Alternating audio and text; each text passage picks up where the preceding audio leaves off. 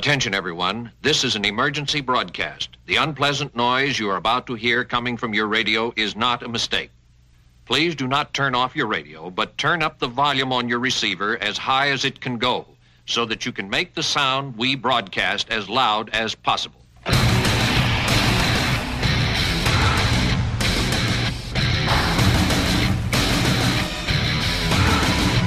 Gojira!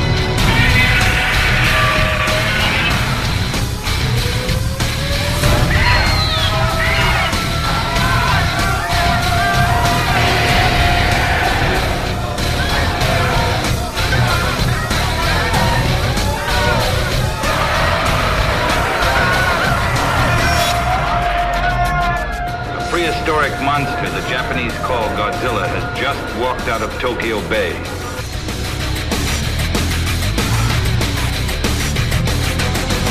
We begin the attack on Earth now.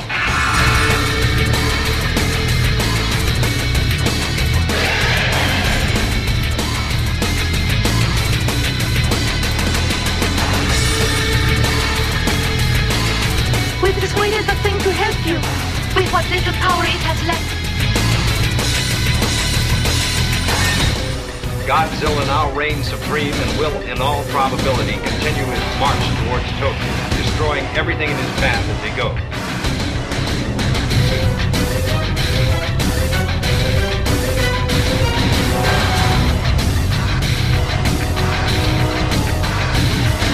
You may wish to deny it, but your eyes tell you it's true.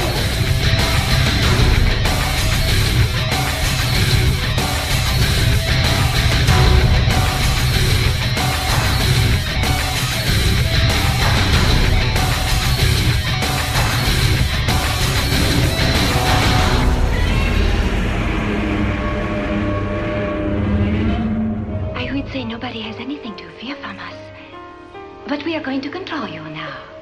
And welcome to episode 80 of the Kaiju Cast, a bi-monthly podcast that is 100% dedicated to Godzilla and all of his rubber-suited foes. And, normally we're just bi-monthly, but this is a special bonus episode specifically for April 2013. And we're going to be talking about the Stumptown Comics Festival here in Portland, Oregon. My name is Kyle, and with me is Heather Brask. Hello. And, of course, we have Stumptown guests with us, Paul Guinan. Hello. And Anina Bennett, both here. Greetings. Hey, thanks for joining us and coming to talk to our listeners about this amazing show that is on its 10th year this year. So that is awesome news. Special anniversary edition. Yes, and now, is there anything special going on with the show that has to do just with the anniversary? No, pretty much just the fact that the show made it 10 years is special enough on its own. So we are having a number of events around the. I should clarify, I'm not the director of the festival or anything, but I'm involved in some of the planning behind the scenes. You're on the board. Yes. In addition to being a guest, but I did not. I also have to clarify, I did not lobby for myself to be a guest. Right. So there are going to be some special events going on, but there's not a specific, like giant 10th anniversary thing. Gotcha. There will be various parties. We have an official Stumptown sponsored party on Saturday night, April 27th at the Jupiter Hotel. That's going to be a lot of fun. Fantastic. There will be a variety of forms of entertainment, including music, the Stumptown Awards, the art battle, the comic art battle, which is always fun. Awesome. Now, listeners out there may recognize the names Paul Guinan and Anina Bennett because I have talked about you guys during our local events section when you guys were doing your Frank Reed stuff. Oh, thank you. So they are the creators, because I don't know your actual individual titles on those books. So I know we keep it mysterious. You will notice there are no credits in those books that tell you what we did. They're the creators of Boilerplate and Frank Reed. Well, you're not the creator of Frank Reed, but you're creator of this book. The recreators of Frank Reed. Yeah. Yeah, I created the Boilerplate character, which was a website for almost a decade before it became a book. And the website actually was sort of a proto version of the template that's now used by online comics, where you post your stuff when you can, and then eventually it gets collected into a book. So Boilerplate for about 10 years, I would just post little pictures and little sort of anecdotes about the pictures, and then Anina would edit them. But when it came down to actually producing a book, when we did get a book deal, then Anina came on board fully as co-author. and use Yeah, their and the book wordsmith is- skills. The book is not just a collection of what was on the website. It's very different. And we probably should explain to people what the book is about. Sure. Well, actually, I'd like to just lead into that by saying that I actually, and Paul, I talked to you about this like ages ago, but I saw the Boilerplate website way, way back in the day. Like, I would like to say it was probably soon after it was launched, when there were a lot of people. 1990s? Yes, in the 1990s. Actually, the thing, it was launched in 2000, so it'd be the Knots. Oh, okay, there you the go. Knots. Phew, So it wasn't but, that like, long Oh, those ago. knots. I totally remember looking at it, and I think someone sent it to me. It was like, "Is this real?" And I looked at it, and I was like, "If this isn't real, it's really well done." Like the Thanks. photoshopping of Boilerplate, which is a automated man, an automaton, Yes, and robot. Yes. a robot. But the word robot wasn't invented until about 1920. So anything before that, if you go on a Google search, for robots in the 19th century, you have to use phrases like automaton, Mechanical man, Yes. things like that. Right on. So, how did you guys get involved just with the Boilerplate concept? Like, this is something you thought up by yourself? Yes, this came out of my love of history and a particular love that I have for historical fiction, because no one person was present at any given era's key events and met all their key people. So the era I'm fascinated by is late 19th century, early 20th century. And I realized that if I wanted to do any kind of story that involved those events, I would have to create a fictional protagonist. And so as I started to develop it, I realized even better than having a human protagonist who has a specific hair color or skin color or whatever, why not make it a robot? And in that way, it has more of a universal appeal. He can be an avatar for the reader to take them through, like an MC or tour guide, through that era in history. And I'd always been a fan of also historical pieces that were fiction, that were presented as if they were real. Like I grew up reading things like, Michael Crichton's Andromeda Strain, which the original novel is presented as if it's a declassified thing, and it actually has an extensive fake bibliography in the back. And I remember as a kid just really being into that idea. So when I conceived this, I thought, let's try and put it across as if this had really happened and this robot had been forgotten about. It's been now rediscovered. So as we mentioned earlier, that went on as a website for a while, and it was because people were buying into it, because they thought it was for real. Right. It started to get some press. And at one point, it really spiked the whole idea that someone online was trying to hoax people. And that got the attention of a publisher, and through a very circuitous way wound up getting us a book deal. But it was because of people thinking that it was for real that it got the attention it did. That's very cool. It's I think like the photoshopping is one thing, just to see like old school photos, like old style photos that have Boilerplate inserted into them. That's awesome. But I think in the book, you have a lot of actual drawings of that really, really look like historical stuff you'd see in like newspapers or history books with Boilerplate in like a battle. Mm-hmm. Yeah, that's the stuff. I mean, I love that stuff, and that's what I think that sort of like revisionist historical fiction is really kind of grabbed a hold these days, and it's very popular. Mm-hmm. Like the whole like Abraham Lincoln Vampire Hunter, and that's where you go immediately. Yeah, That's where you go. Did you not see that movie? Well, actually, I haven't. It was actually pretty awesome. We did see it. My sister saw it. She liked it. We did see it. It had some awesome action sequences. Yeah, I mean, the difference between that kind of stuff is very popular, and our books occupy sort of a middle ground between that kind of stuff and historical fiction in prose, like, sort of Gore Vidal, the more, highfalutin literary model. We're both big fans of Gore Vidal. That's my favorite example, is Gore Vidal's historical fictions, 1876, Empire. So in these books, we're not really changing history very much. So it's not an alternate history in the way that something like Abraham Lincoln Vampire Hunter is. That's an alternate history with fantasy elements. These are historical fiction where the characters are just kind of moving through history without affecting it too much. So if you subtract our characters, you still get history pretty much. Oh, okay. Yeah, the closest pop culture example that I think your viewers might plug into is the Young Indiana Jones TV series. Okay. Where here he's running around, and actually the TV series had very little to do with the movies, in that the movies had supernatural elements in them. Magic and God coming in and destroying people's faces. So our stories have science fiction elements in them, like the robot. Right. But the Young Indy series had none of that. It was straight historical adventures, and all the history was correct. And they even actually, in the box set, which I recommend, they even have Lucas-produced documentaries, half-hour little documentary things that back up the episode and show you that, yes, this person existed and these events happened. Oh, that's awesome. I've never seen any of the special features, but I definitely have seen some of the Young Indiana Jones stuff. You can. Anybody out there listening, you can skip the ones with the little kid.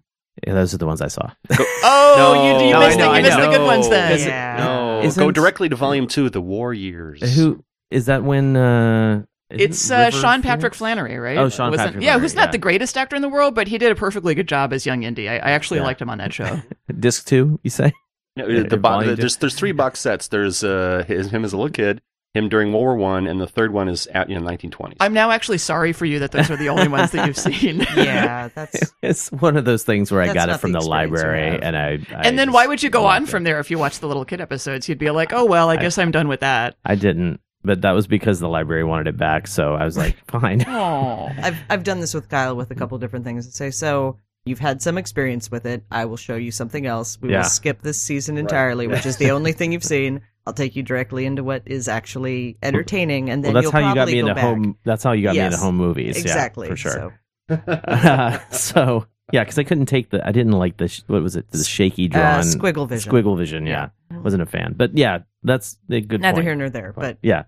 So you guys, when did the book came out? The website started in 2000. The book deal we got around 2007. It took us a few years of solid work where we just put our nose to the grindstone. And he's telling you the oversimplified story where we don't talk about the fact that it actually went through 2 different publishers. Oh, okay. Because the first one went under.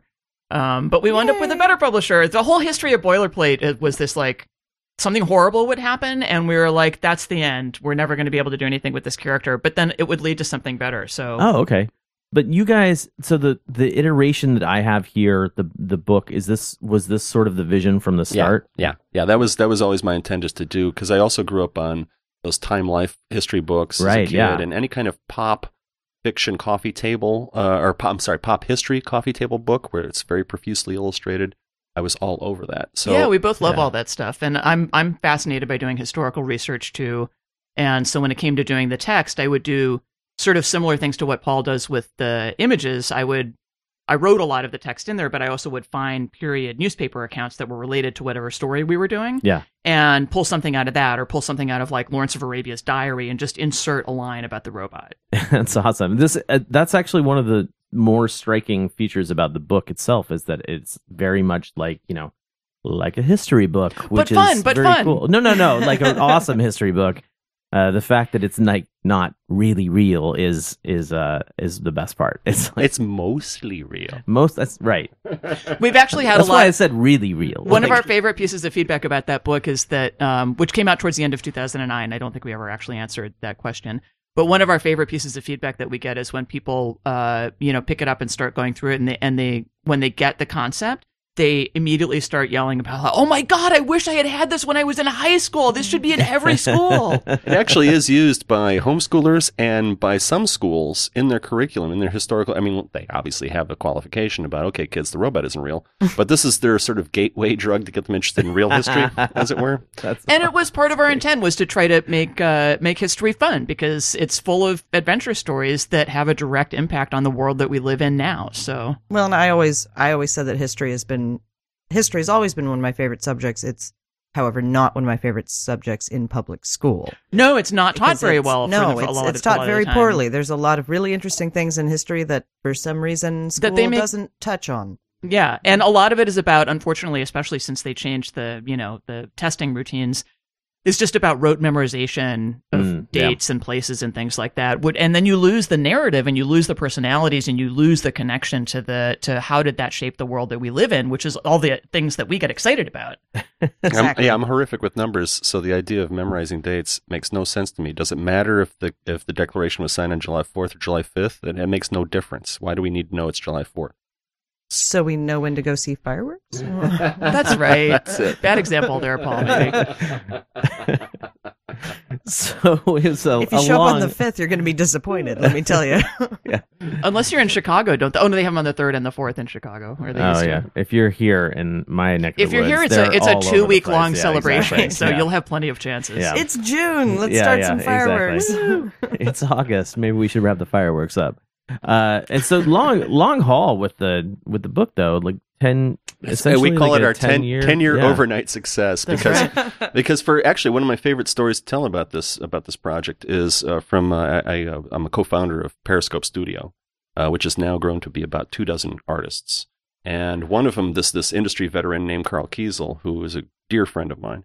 He was I talked to him about this Boilerplate project for almost a decade, and he told me that once he got the book in his hands, he finally got it. That for years, I would describe it to him, and he was like, "Oh, okay, that sounds interesting," but it didn't click. Pat you on the back of the hand and say, "Sure, Paul, of course." Well, I would say just the difference between the website and the book is huge. I mean, it's even though it's not really that big of a difference, just seeing it like I guess in book format with actually the tactile version that you can flip through and sort of like go back and forth. There is a substantial difference. I mean, the book has tons of material that was never on the website for one thing, and even the material that's on the website when we did the book, I rewrote a lot of that and put it in a larger context and tried to weave it together so that there would be some kind of connecting thread and some kind of theme and character arc with the guy who invents the robot, because the robot has no personality, so he's got no arc. Right. He's got no arc. Well. So somebody had to have one. The inventor has an arc in the book. Right. But I bring that up about the project clicking with people once it was in its final physical form as a book. That this is also everything that's come, all the success that's come afterwards. Like as soon as the book came out, then people in Hollywood who were interested in the website had a copy of the book, and then they go, "Oh, okay, now we get it, and now we can send it out to people and get people's interests." And so very quickly, right after the book was published, we wound up getting a movie deal. So it's like just exploded after the book came out, which is actually the project is a great lesson for artists out there who talk about their projects and their friends or their colleagues are sort of waffling on, "Oh, it sounds interesting, but okay, all right, if that's your thing, then go ahead and do it." And it's only when an artist realizes this project, and even if it takes like a decade, the lesson here is that, to believe in your vision and to just keep working on it, regardless of what kind of feedback you're getting. Excellent. I like how, in a totally roundabout way, without actually coming out and saying it, Paul just called himself a genius. No? What? Huh? Wait. Well, genius is never appreciated in its own time. It takes a long time for people to tell your ideas is silly. No, I thought I was describing just being stubborn. That too. You have to be stubborn to be a genius and have your ideas come to fruition, right? So, do you guys want to talk a little bit about the movie option? Happy to.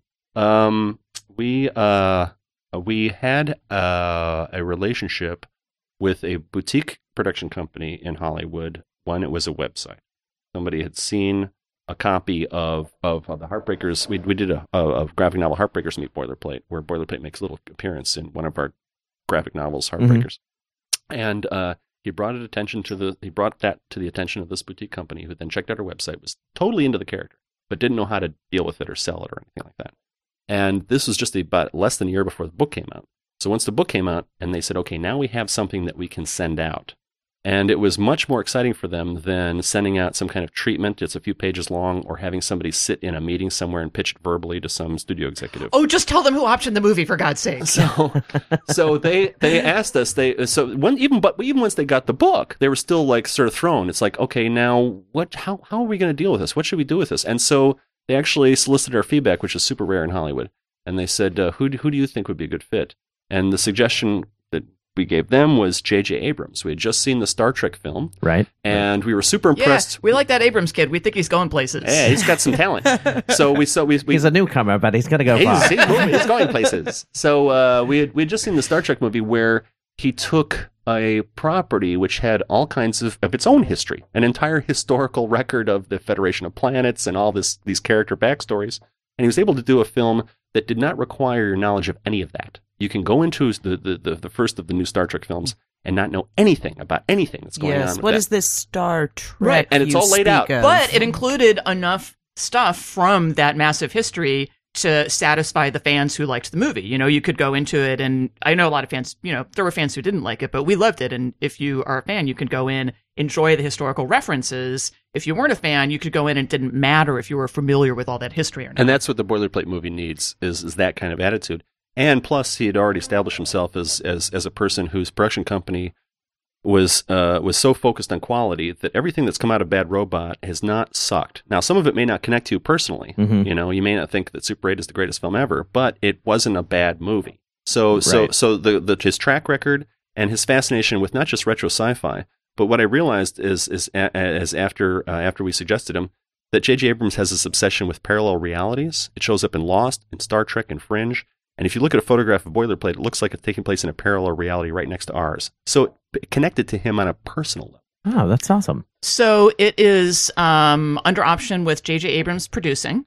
It's under option by Paramount because he has a deal with Paramount.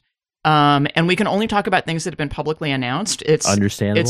It's in active development. We can assure people that we actually recently learned some new developments that are happening. It is active. Fantastic. Yeah, but the most recent thing that was announced is that is when they hired on the screenwriters, and the screenwriters are J.D. Payne and Patrick McKay, who, kind of like Boilerplate, are a 10-year overnight success. They've been writing together for a long time. Nice. And they just recently started to hit it. They've sold a number of scripts at a very high level that a lot of people are excited about.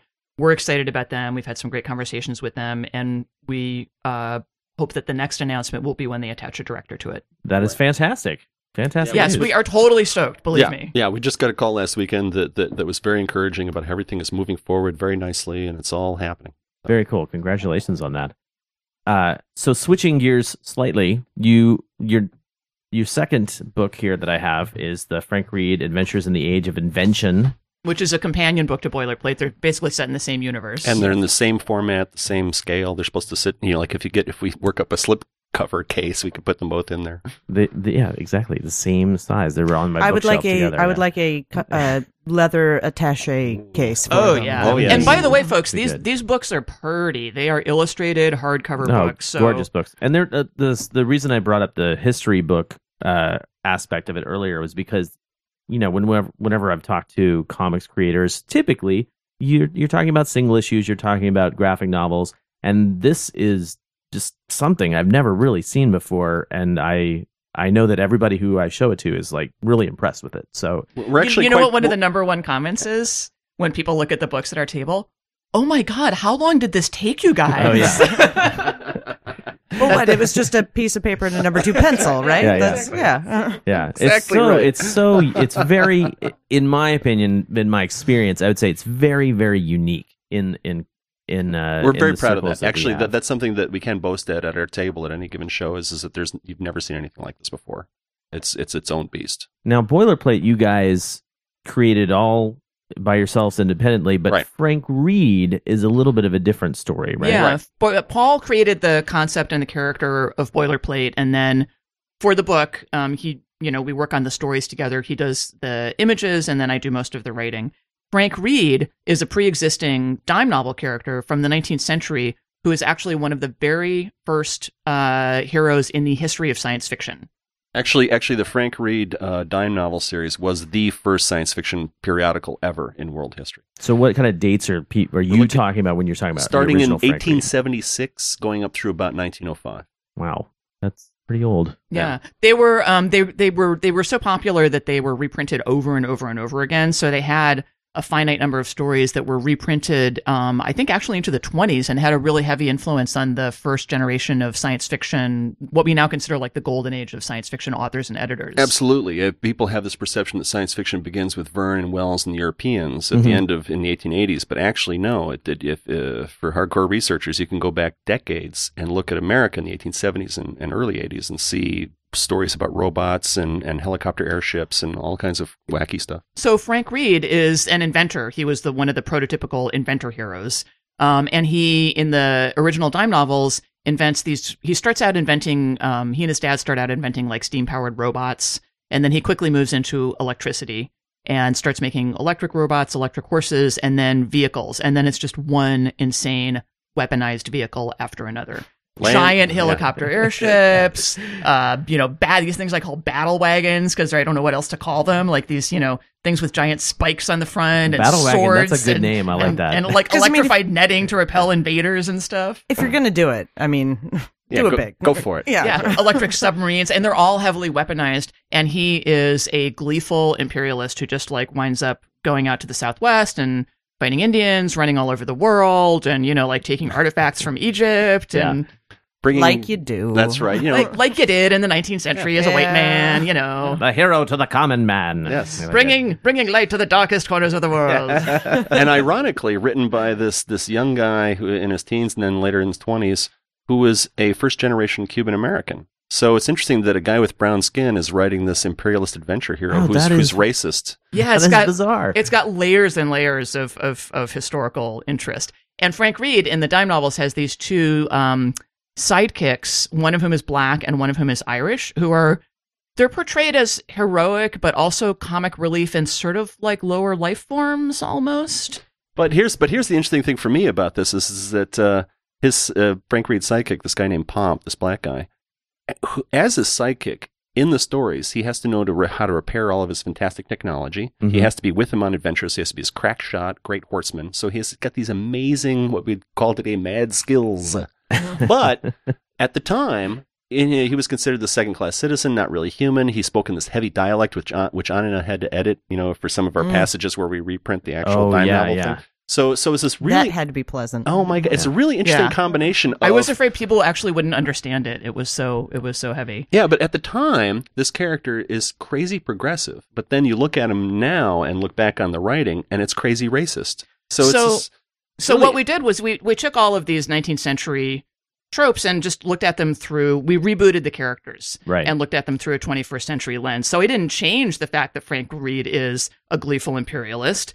It just looks different when you're looking back at it from where we're sitting now, because at the time, that gleeful imperialism was a positive. It was like, this is a good thing that we need to be doing. Yeah, he thinks of himself as a good guy. And he's friends, and we already had established in the Boilerplate book that he is friends with the guy who invents Boilerplate, and they have a little bit of a rivalry at first. And they go on some adventures together. And so I really wanted to contrast him with Boilerplate's inventor, who is essentially has our viewpoint. He is politically progressive in most respects.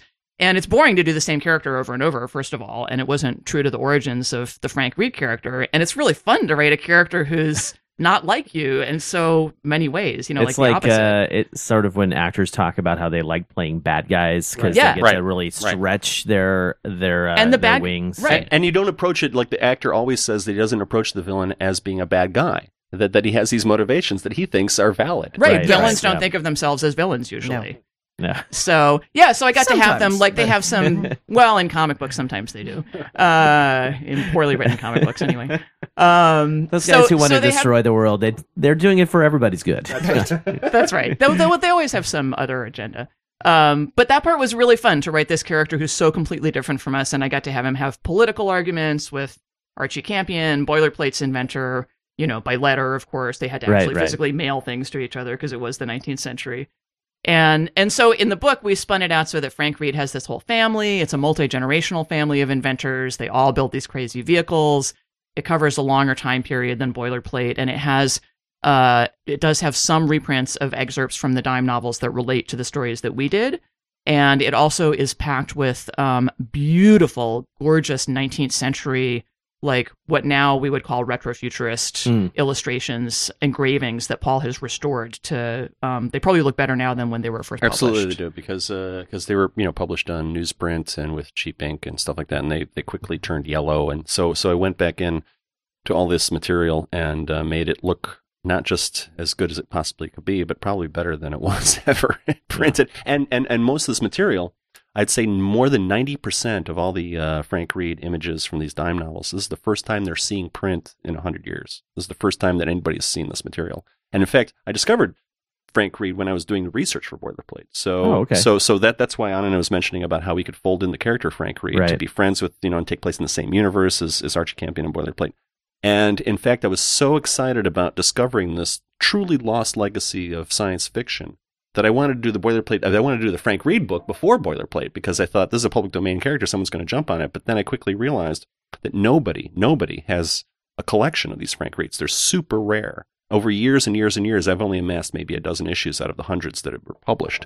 So I relaxed and realized that the only way that I could ever do this Frank Reed book is if I got access to a library or a university or a private collector. There is one man. And there was one guy in Long Island who is this periodical collector of 19th century periodicals who did have the largest collection of Frank Reed. He has like 80% of the issues. Oh, wow. So I contacted the guy, and luckily at the time, Boilerplate had come out, and I was able to send him a copy of the book and explain to him the premise, and he went along with it. And so he invited me out to his place, and so for a week I stayed with him and went through his library and scanned and scanned and scanned for an entire week. There's a page about him in Frank Reed towards the end, actually. We gave him a little page. Yeah. Joe Raynone, that's a real guy. Yeah, because if it weren't for him, the Frank Reed material, the book could never have been accomplished.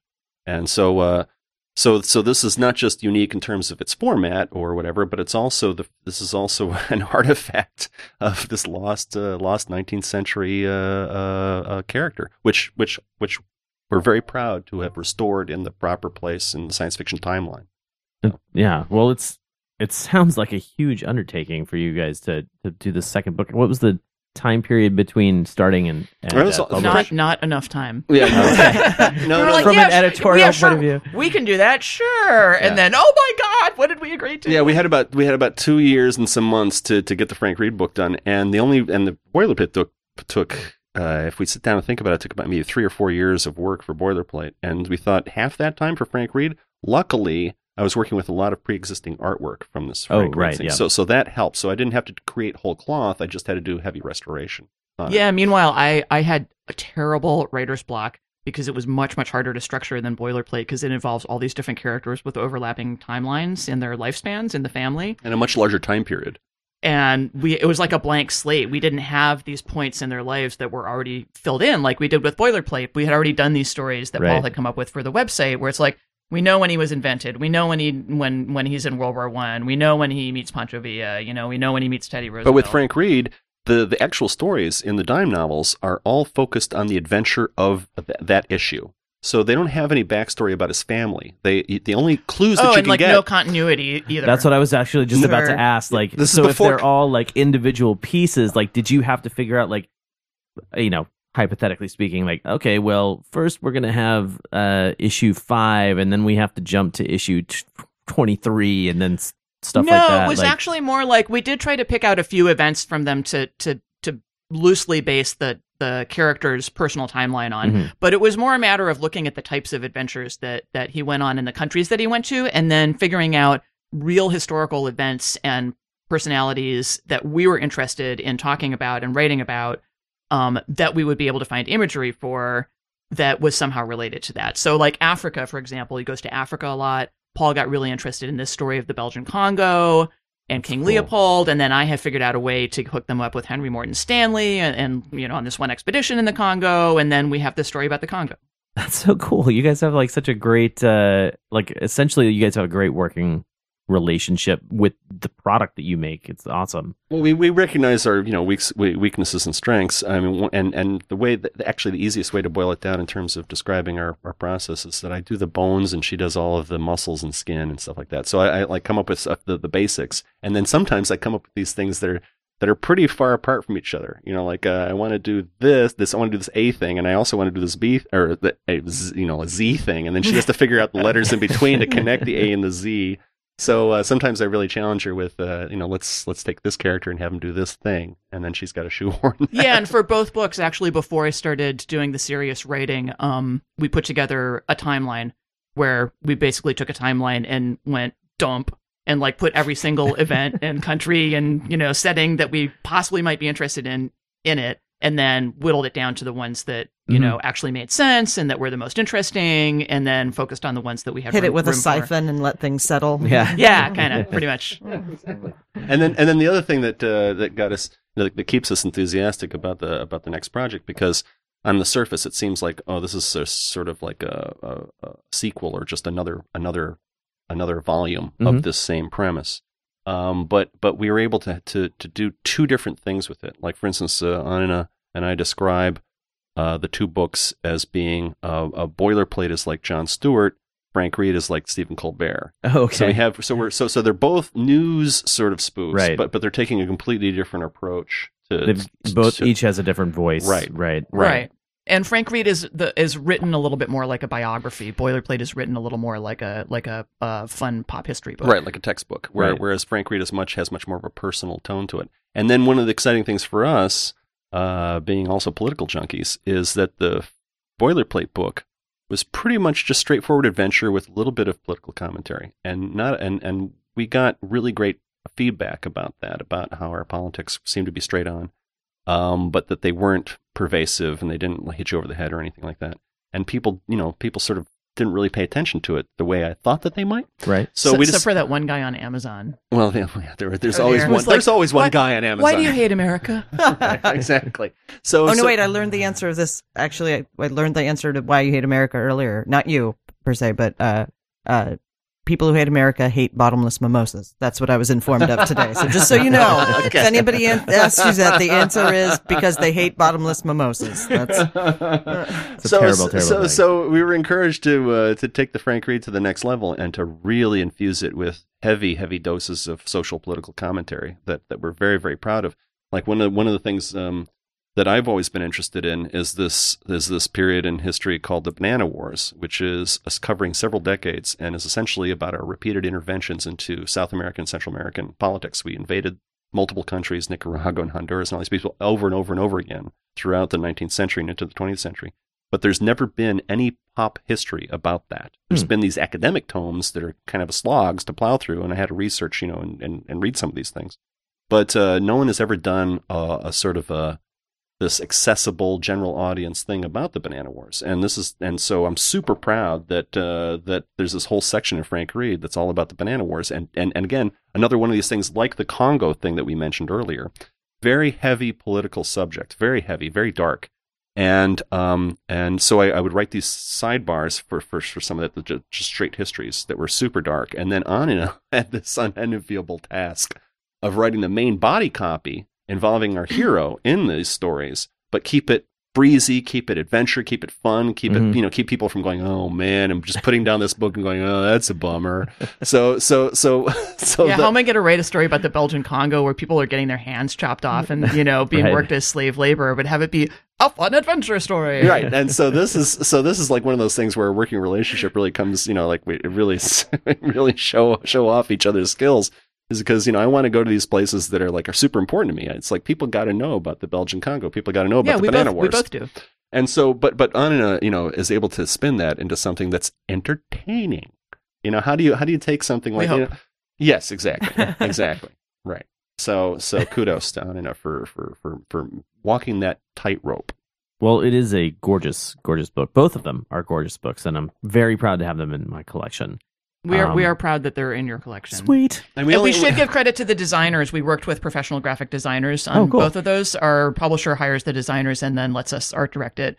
And both of those books were extremely difficult to design, and we are eternally grateful to the designers. Yeah. The only regrets that we have about this project is that we can't freeze time, spend the 2 or 3 years working on them, and then unfreeze time because a lot of our friends are involved in things that are more periodical in nature. We have a lot of people in comic books and publishing that seem to produce material faster and more often than we do. Yeah, like you're probably not going to see another book from us for a couple of years. Right. So it's kind of tough, to have a couple years go by and you're hanging out with all of your friends who have had, and my book came out this year and his book came out this year and that book came out last year. And what's going on with you?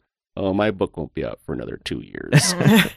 What is your next project? We're going to do a third volume, but because these things are so insane and labor intensive, the third volume is going to be literally half the size. We don't know if that's going to be our next one or not. We have a couple of different things that we're going to talk to Abrams Books about.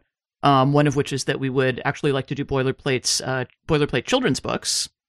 That would be cool. You got the cutest look on your face. I wish you guys could see his face. Oh my god! He just made the daddy face. That was the dad face. I wish I had a photo of that face for market research purposes. Actually, see if I can reproduce it. That was so cute. We're excited about that. We haven't formally pitched it yet, but our publisher is conditionally excited about it. And then the other thing that we would like to do that's going to be, I think, take us longer to get to because it's more labor intensive. the third volume Paul talked about is we want to do a book about Kate Reid, who is the daughter of Frank Reid, who's my favorite character in the book. Excellent. And who is basically non-existent in the dime novels. Like we pretty much made. No, actually, there was this weird story where when I was doing a Frank Reid website at the same time as Boilerplate back in the day. This is almost 8-10 years ago, and I was starting to develop a Frank Reid, like sort of world. And one of the things I noticed is that there was no chicks in it. I said, gotta have the ladies present. So I came up with this character called Kate Reid, and I named it Kate after Kate Hepburn and Kate Mulgrew, who played the captain on the Voyager. And yes. And then later, I'm a huge Voyager fan. Years later, I stumbled across the very, very last issue of Frank Reid, which mentions a brief appearance in the very last issue of the daughter of Frank Reid, who is Kate Reid. The hell? That's awesome. That just blew my mind.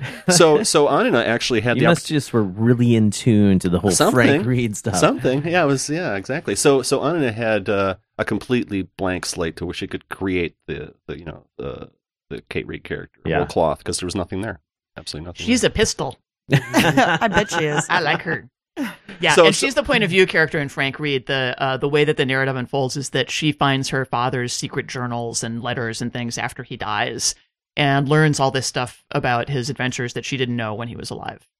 And she survives into the 1930s and winds up doing, well, we don't want to go too deep into the plot, I guess, but it revolves around her doing espionage in the Pacific Theater during the run-up to World War II. Right, because I'm huge. We were talking about with this crazy super secret science, right. Oh, and Kyle, I'm sold. Kyle, we were talking about this before we went on the air about our fascination with Japanese culture. Your thing about Japanese monsters, and my thing about samurai. And and I know a lot of our friends are really into Asian culture, and there's this whole thing called anime and manga that's apparently out there. I have to look into. I've heard about these things. And but the thing is that when you talk about some basic stuff that has huge impact on our current world situation and also in Japanese culture, which is why did this tiny little island take on this behemoth, the United States? Why was Pearl Harbor bombed? Mm-hmm. People can't answer that question clearly. I don't know. And that's like one of the most pivotal events of the 20th century. And if people can't get come up with a good explanation about it, if everybody's answer is I know nothing. Why. I know why. Because they hate bottomless mimosas. That's right. See, it's the answer to everything. Bringing it back. Yes. And plus, I've always enjoyed that the sort of diesel punk, Indiana Jones, Sky Captain, Captain America kind of vibe thing. And so we decided to do this thing where we have Kate Reid in the run-up to World War II operating in the Pacific and explain just how World War II in the Pacific began. And then for the just one more little tidbit to tease you guys, and that you'll have to wait for 2 years to be I'll put it on my calendar for 2015. Is that the whole thing about giant robots? That actually came out of boilerplate technology. Back in the 1930s, some Japanese scientists got a hold of some boilerplate technology. Anina's just kicked me. She doesn't want me to go any further with this, but it will all be revealed how the giant robot craze came out of boilerplate. What I was going to say is just 2 words: giant robot. So I'm sold. Yes, it's definitely. I unfortunately have to wait, but I'm totally into it. And to bring it back to the earlier thing about how a pop culture relationship. I sense another kick coming. I don't know. No. And to bring it back to how to the earlier mention about how Boilerplate, the book, is similar to the Young Indiana Jones TV series. This Kate Reid book will have that Indiana Jones vibe, except instead of a dude, it's a chick. Instead of fighting Nazis, she's fighting Japs. Gotcha. So it'll be that kind of vibe. And instead of like the Ark of the Covenant, it's science. Yes. Yeah, instead of supernatural, supernatural stuff. Actually, I have to admit, Don't look directly at the science. Don't look at the science. Where do you think that song "Blinded by Science" came from? So, one last thing I wanted to talk about, and this just sort of just for me and my own interest level here is, it is your show. I have my show. I have a big collection of stuff here, and one of the things that I was most interested in when I saw you guys at comic shows is that you all, and I'm assuming you had some input as well, Anina, is you created an actual boilerplate figurine, like little. I knew he was going to get to this. Paul makes the models, made the models for both books. I only provide, aesthetic input. Gotcha. Yeah. For the boilerplate book, I had to build a 1/6 scale, 12 inches or so articulated figurine that I could photograph and insert with Photoshop into Vintage Images. So it has a real look because it's a real object. Yeah. Because even if I was a master at 3D animation modeling, wireframe modeling, there would still be an artifice. There'd still be that, that uncanny valley. You'd still sort of pick up on it in a slight way. But a physical object, and then especially because most of that photography was done daylight, they didn't have the shutter speeds or flash technology. Mm-hmm. So I just have to study the photo and then check the weather reports and get the overcast, sun angle of the sun. Which in Portland means looking out your door. Yeah. And so I would photograph an actual model. Overcast, we're good. Sun, you got to wait 5 months. So the similar thing with Frank Reed, his shtick is these fantastic vehicles of land, sea, and air. So I had to build a land, sea, and an air vehicle based on the designs in the dime novels, and then photograph those to quote unquote prove to the readers of Frank Reed that yes, this guy actually existed. Because I think we neglected to mention that the conceit of the Frank Reed book is, even though this was a genuine dime novel fictitious hero, the book presents itself as what if this dime novel hero had been a real figure and this is his biography. Right. And in order to sell that idea, you need photographic evidence of his fantastic helicopter airships and whatnot.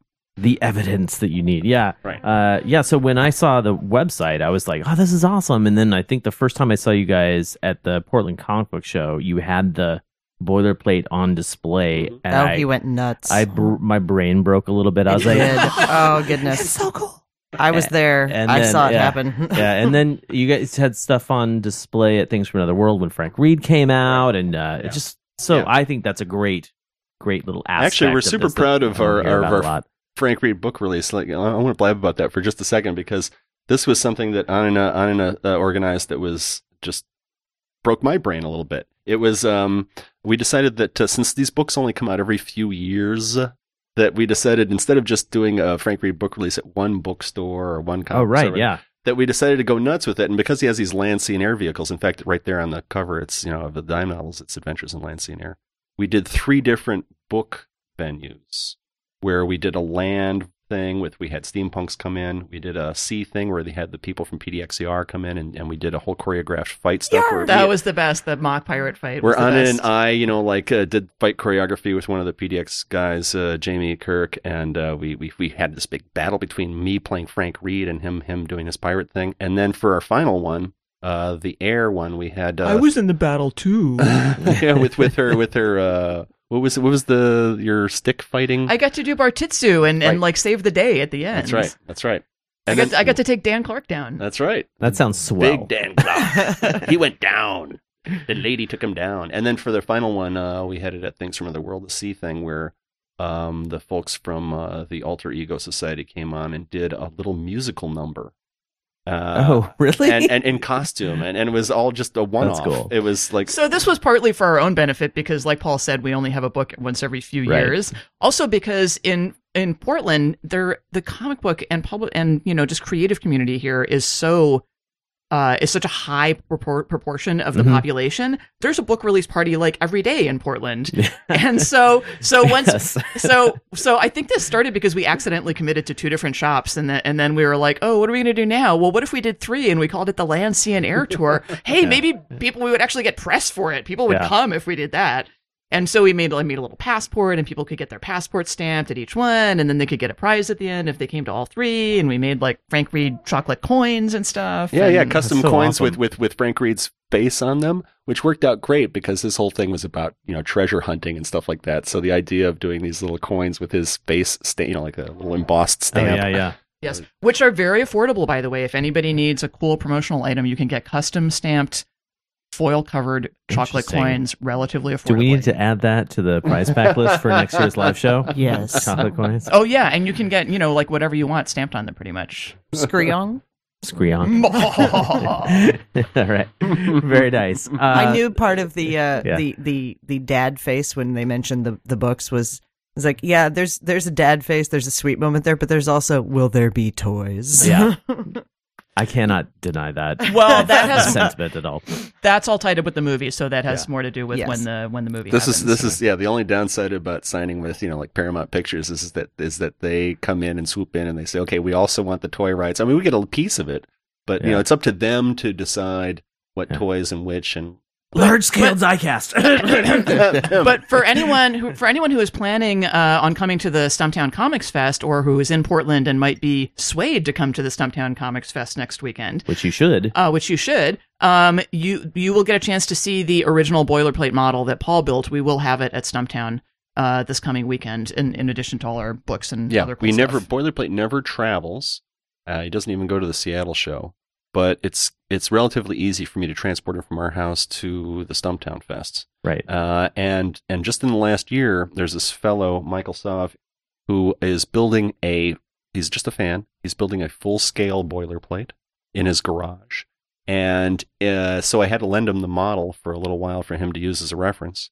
And while he had possession of the model, he also built a little traveling case for the model. Oh, cool. So I now have this little traveling case. Because he was very distressed that Paul used to carry it around in pretty much a shoebox, that was kind of too small. So I'd have to bend his knees a little bit to get him in the shoebox. Yeah.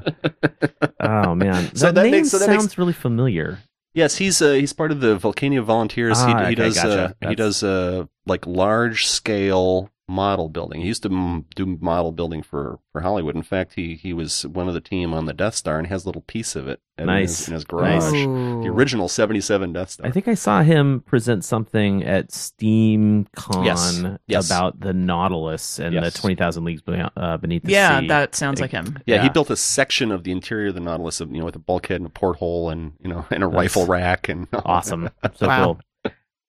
Anyway, this is back to the Stumptown thing though. So you have the boilerplate on display at the table, and you'll have your books for sale. Yes, we will have our books. We will have prints of various shining examples of Paul's artwork, including for the first time we're going to have a print of some artwork that he just completed a couple of days ago for the San Diego Comic-Con program book. Do you want to tell them about that? Oh yeah. Some of our friends may have seen it on Facebook and Twitter recently. Yeah, I just did a piece for the San Diego book, which was due Friday, of River Song and the Second Doctor fighting off Weeping Angels, and that was a lot of fun to do because Anin, of course, makes a perfect model for River Song. And then once I actually did the illustration, I could have shifted her features to look more like Alex Kingston, but I decided, you know what?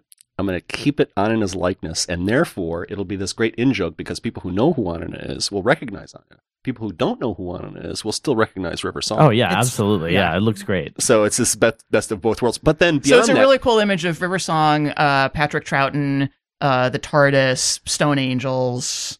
Yes. It's cool. We're huge Doctor Who fans, and I would buy this print if I weren't going to get one. If I weren't going to get one for free for my husband. She's got an in on this. But beyond that, we also have Cable, the director of Cable Hashtani, the director of Stumptown, also asked some people to produce some artwork, a poster print for Stumptown as an exclusive. Fantastic. And so I'm doing that. I'm doing a boilerplate image, which has not been seen anywhere else. That's not on our website. It's not on the book. And it's a spoof of the Warhol Marilyn Monroe lithograph. Okay. Ooh. So it's like the 4 boilerplate heads in these psychotronic colors. Awesome.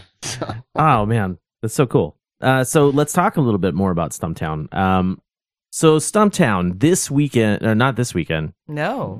Because we're on the weekend April right now. 27th and 28th. Yes, 27th, 28th, 10th anniversary. Opens at Saturday at 10 a.m. to 6 p.m. and Sunday 12 p.m. to 6 p.m. And because it's Portland, it opens at noon on Sunday. How many artists are going to be at the Stumptown Comics Festival this year? If you had to guess. Yeah, okay, I'm getting the arms up. 5 million. Well, we have a ton of artists here in Portland, and I imagine that when it started, we had a lot of people that were just Portland, but this thing has been growing and growing, and you guys have been getting more and more people from outside of Portland. There are people who are coming in to exhibit from outside of Portland, and we're also bringing in guests from outside of Portland as well. Right. I mean, that's been growing gradually over the years, I think, and it's becoming better known in other parts of the country, I think. And I can't remember the exact number of exhibitors because that's not really my bailiwick. Yeah, it's not your say, job, but it's a couple hundred at least. Yeah. And it's the fun thing about this, if you've never been to this show, is that it's very creator focused. And so at some of the bigger conventions, they can be a lot of fun. Emerald City is a great show up in Seattle. Yeah. But it's gotten so big and crowded that it can be a little bit difficult to have an intimate conversation with somebody. And at Stumptown, you can still do that. You can go around and talk to people. You can get them to do a sketch for you. You can, go sit in a panel that they're doing and then talk to them after the panel. They don't have to rush off and have 5 meetings after the panel or whatever. Yeah, the vibe is similar to an artist alley at a large show, like at San Diego or Seattle or whatever, WonderCon. It has that artist alley vibe where every table that you go up to, stuff that you see on the table, the guy sitting behind it is responsible. Yeah, it's not just a vendor selling you stuff. Well, there are publishers and comic shops and other organizations that set up there, so you can buy stuff directly from the people who made it, and you can also buy it from various different publishers. And there are several different tracks of panels and workshops. So there are discussion panels as well as active hands-on kind of workshops. There are going to be, by the way, all of this is on www.stumptowncomics.com. That's right. We'll have a link in the show notes to that, of course. Thank you. There will be a series of guided gallery tours where you can actually be driven around to different galleries in Portland that have comic book related stuff. I did that last year. It was a lot of fun. Oh, did you? That is cool. Yeah, I'd meant to in past years, and I'd just never gotten to do it. And I did it last year, and it was very nice. Oh, that's good to know. I'm glad you can vouch for it because we're always actually at the show, and so we can never go do the gallery tours. There are events leading up to it. There's going to be there's a kickoff party on Friday at the Things from Another World in Portland. Correct. Which actually starts with a signing by Bill Willingham at 5 p.m. and then at 7 p.m. that's when the actual party happens. It's going to dovetail in, I would imagine. Free food and just like everything that Elizabeth organizes. Yes, she always puts out a lovely little spread of finger sandwiches and stuff like that. Yes. And if you're over 21, free beer. It's always good. And Bill Willingham is one of the guests at the show. He'll be at the convention over the weekend. That's right. We're actually scheduled to talk to Mr. Willingham on Sunday for the podcast. It's true. I'm excited. I have to call him and make sure we don't wear the same outfit though. Okay. He's a good rock hunter. You guys will have fun with him. Yes. Cool. And then there are a couple other things I want to make sure and promote since we want as many people to come to them as possible. One is that we're having I think we mentioned a big party at the Jupiter Hotel on Saturday, April 27th, and the doors open at 6 p.m. and there will be a musical act. There will be the Stumptown Awards, emceed by Bobby Roberts. There will be the comic art battle, which is always fun. There's going to be free pizza and donuts. Very affordable beer and wine. Yeah, I highly encourage the Stumptown Art Battle. I've emceed it a couple times in the past. Last year, I even wore my Captain America helmet as part of that comic art battle shtick. And this year, actually, the guy who started it, Ezra Clayton Daniels, is coming back to because it's the special 10th anniversary. We wanted to, return it to the roots, as it were. And then during the convention, which is at the Oregon Convention Center all weekend, people will be able to enter a fundraiser raffle, which is going to be at the Stumptown. We'll have prizes and listed and on display at the Stumptown booth. So, what are some of the prizes at this raffle? We have a wide variety of prizes. There's a lot of cool things people can enter to win. Do tell. Thanks for doing my job for me, Paul. There's going to be at least one golden ticket prize, as we call it, that has a higher raffle ticket, which is a we get to go to the chocolate factory. And get dipped in chocolate. No, it's a Wacom tablet, which is a graphics tablet, which is great for illustrators. A lot of the illustrators that we know use those. And so that's going to have a higher ticket value. And I think most of the other prizes are going to be only, you can get a raffle ticket for only $1. And we've got all different kinds of things, everything from packages of comics and graphic novels to original art. I know we're going to have a page of original art from a Spider-Man comic. One of the artists in Periscope, Steve Lieber, has agreed to do a custom sketch for anyone. So you can go get if you win that one, you can get your free sketch at the convention. And a local group that you might know something about, PDX Broadsides, is donating a custom song. You can get a song written just for you if you win this. awesome. I'm getting that one for you. Oh, yeah? Is that my birthday present? It's totally your birthday present. Nice. So that's all very cool. All different kinds of stuff. And then also various gift cards and gift certificates to different businesses around town, including Things from Another World. Right on. Well, it would hardly be a Portland Comics event without Things from Another World being They're involved. always very supportive.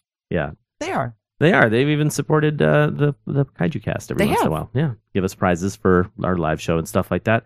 And actually, something that I would like to talk about, we are going to be involved with Podcast Alley this year, and we were last year and the year before as well. But this year, we're doing something totally different. We're broadcasting live all weekend long from that booth, and it's actually really cool. We actually have a 2 booths set up, and half of it's going to be set up for an audience. And the other half of it's going to be set up kind of like a living room so that the different podcasts will be able to interview their guests in a very relaxed setting. It should be really awesome. Cool. And let's see, the podcasts that are doing broadcasting are going to be Stumptown Trade Review, Geek in the City Radio, Ham-Fisted Radio, Chronicles of the Nerds, Radio Stumptown. That's all on Saturday. And then Sunday gets the Kaiju Cast, the first slot, and Dangerous Kids, and then Going Last. And you can all tune into that stuff from radiostumptown.net. And I believe there's probably going to be a link on the actual Stumptown Comics website as well to this. So if you can't be at the show, you can at least hear what's going on. And anything else you guys want to talk about specifically Stumptown related? I'm just kidding. I'm glad we all decided to do that. That's pretty much it. 10th anniversary. Great show. Very affordable. Oh, kids under 12 get in free. Awesome. That is a first. That's also new. That's kids new this that year. look like they're under 12 totally get in free. What? No.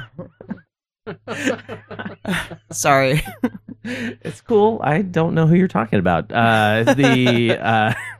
Okay, so the only housekeeping things I wanted to talk about for KaijuCast stuff are that don't forget that if you want to submit your thoughts, questions, and reviews for Daikaiju Varan, you need to have that in by the 23rd, which is just a couple of days away.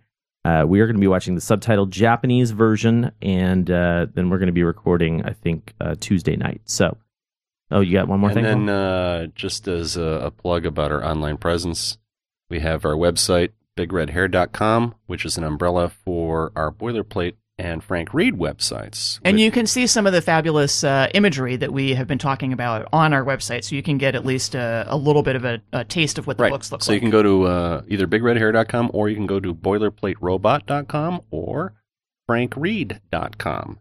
And then you can also find us on Facebook. Frank Reed has a webpage. Boilerplate has a page on Facebook as well, and then just recently we're launching, and we're on the Twitter and we're on all the things, all your social media networks. And then just recently we, which we can talk about in some future occasion, we're relaunching our comic book series Heartbreakers, which we started about more than 20 years ago, which was a pioneering female action hero comic, and that has a page now on Facebook. Yes, she looks very familiar to me. Yes. Red-headed. Over the years, I became Paul's only model, pretty much. Those characters were originally based on someone else, but they came to look like me. So we're going to be bringing out our Heartbreaker stuff digitally for the first time ever. Fantastic! And there'll be more news about that. We'll have a coherent, plan and release schedule, and we're going through a publisher we're very excited about, but we're not. We're going to wait until it's actually all in progress before we start heavily promoting. Yeah. it. So although we only update our website once a month, every other day, we're doing some kind of update on our Frank Reed, Boilerplate, or Heartbreakers Facebook pages. So check that out. Splendid. Well, I think we're going to go ahead and wrap things up here. If you found the Kaiju Cast through iTunes or some other podcast directory, and you want to experience the glory of giant monsters in your ear holes, then make sure you go to kaijucast.com. We are also on Facebook and Twitter and Tumblr, and our YouTube and Vimeo channels are posting videos. What about every once in a while. Instagram? Are you on Instagram? No. Thanks for pointing out my foibles. I'll just take a bunch of pictures of your room and put them up there. You're welcome. I think that's pretty much all my Instagram account would be. It was an Instagram thing. What about MySpace? Are you on MySpace? No. I used to post those on MySpace a long time ago. Anyway, we also have been doing commentaries. The commentaries are available online at commentaries.kaijucast.com. And please do subscribe to the commentaries and to the podcast with iTunes or whatever your favorite podcatcher is. If you don't have a podcatcher that grabs your most recent episodes of your favorite podcasts, we are also on Stitcher. So check the links in the show notes and the links on the right-hand side of the website for all that.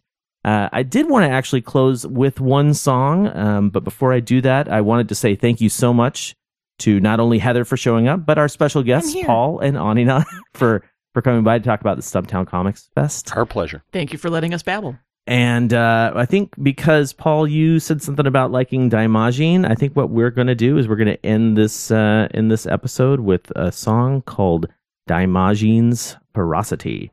Nice. And we'll, normally I'd say see you next month, but we'll see you later this week, actually. And hope you enjoyed this bonus episode. Jamata.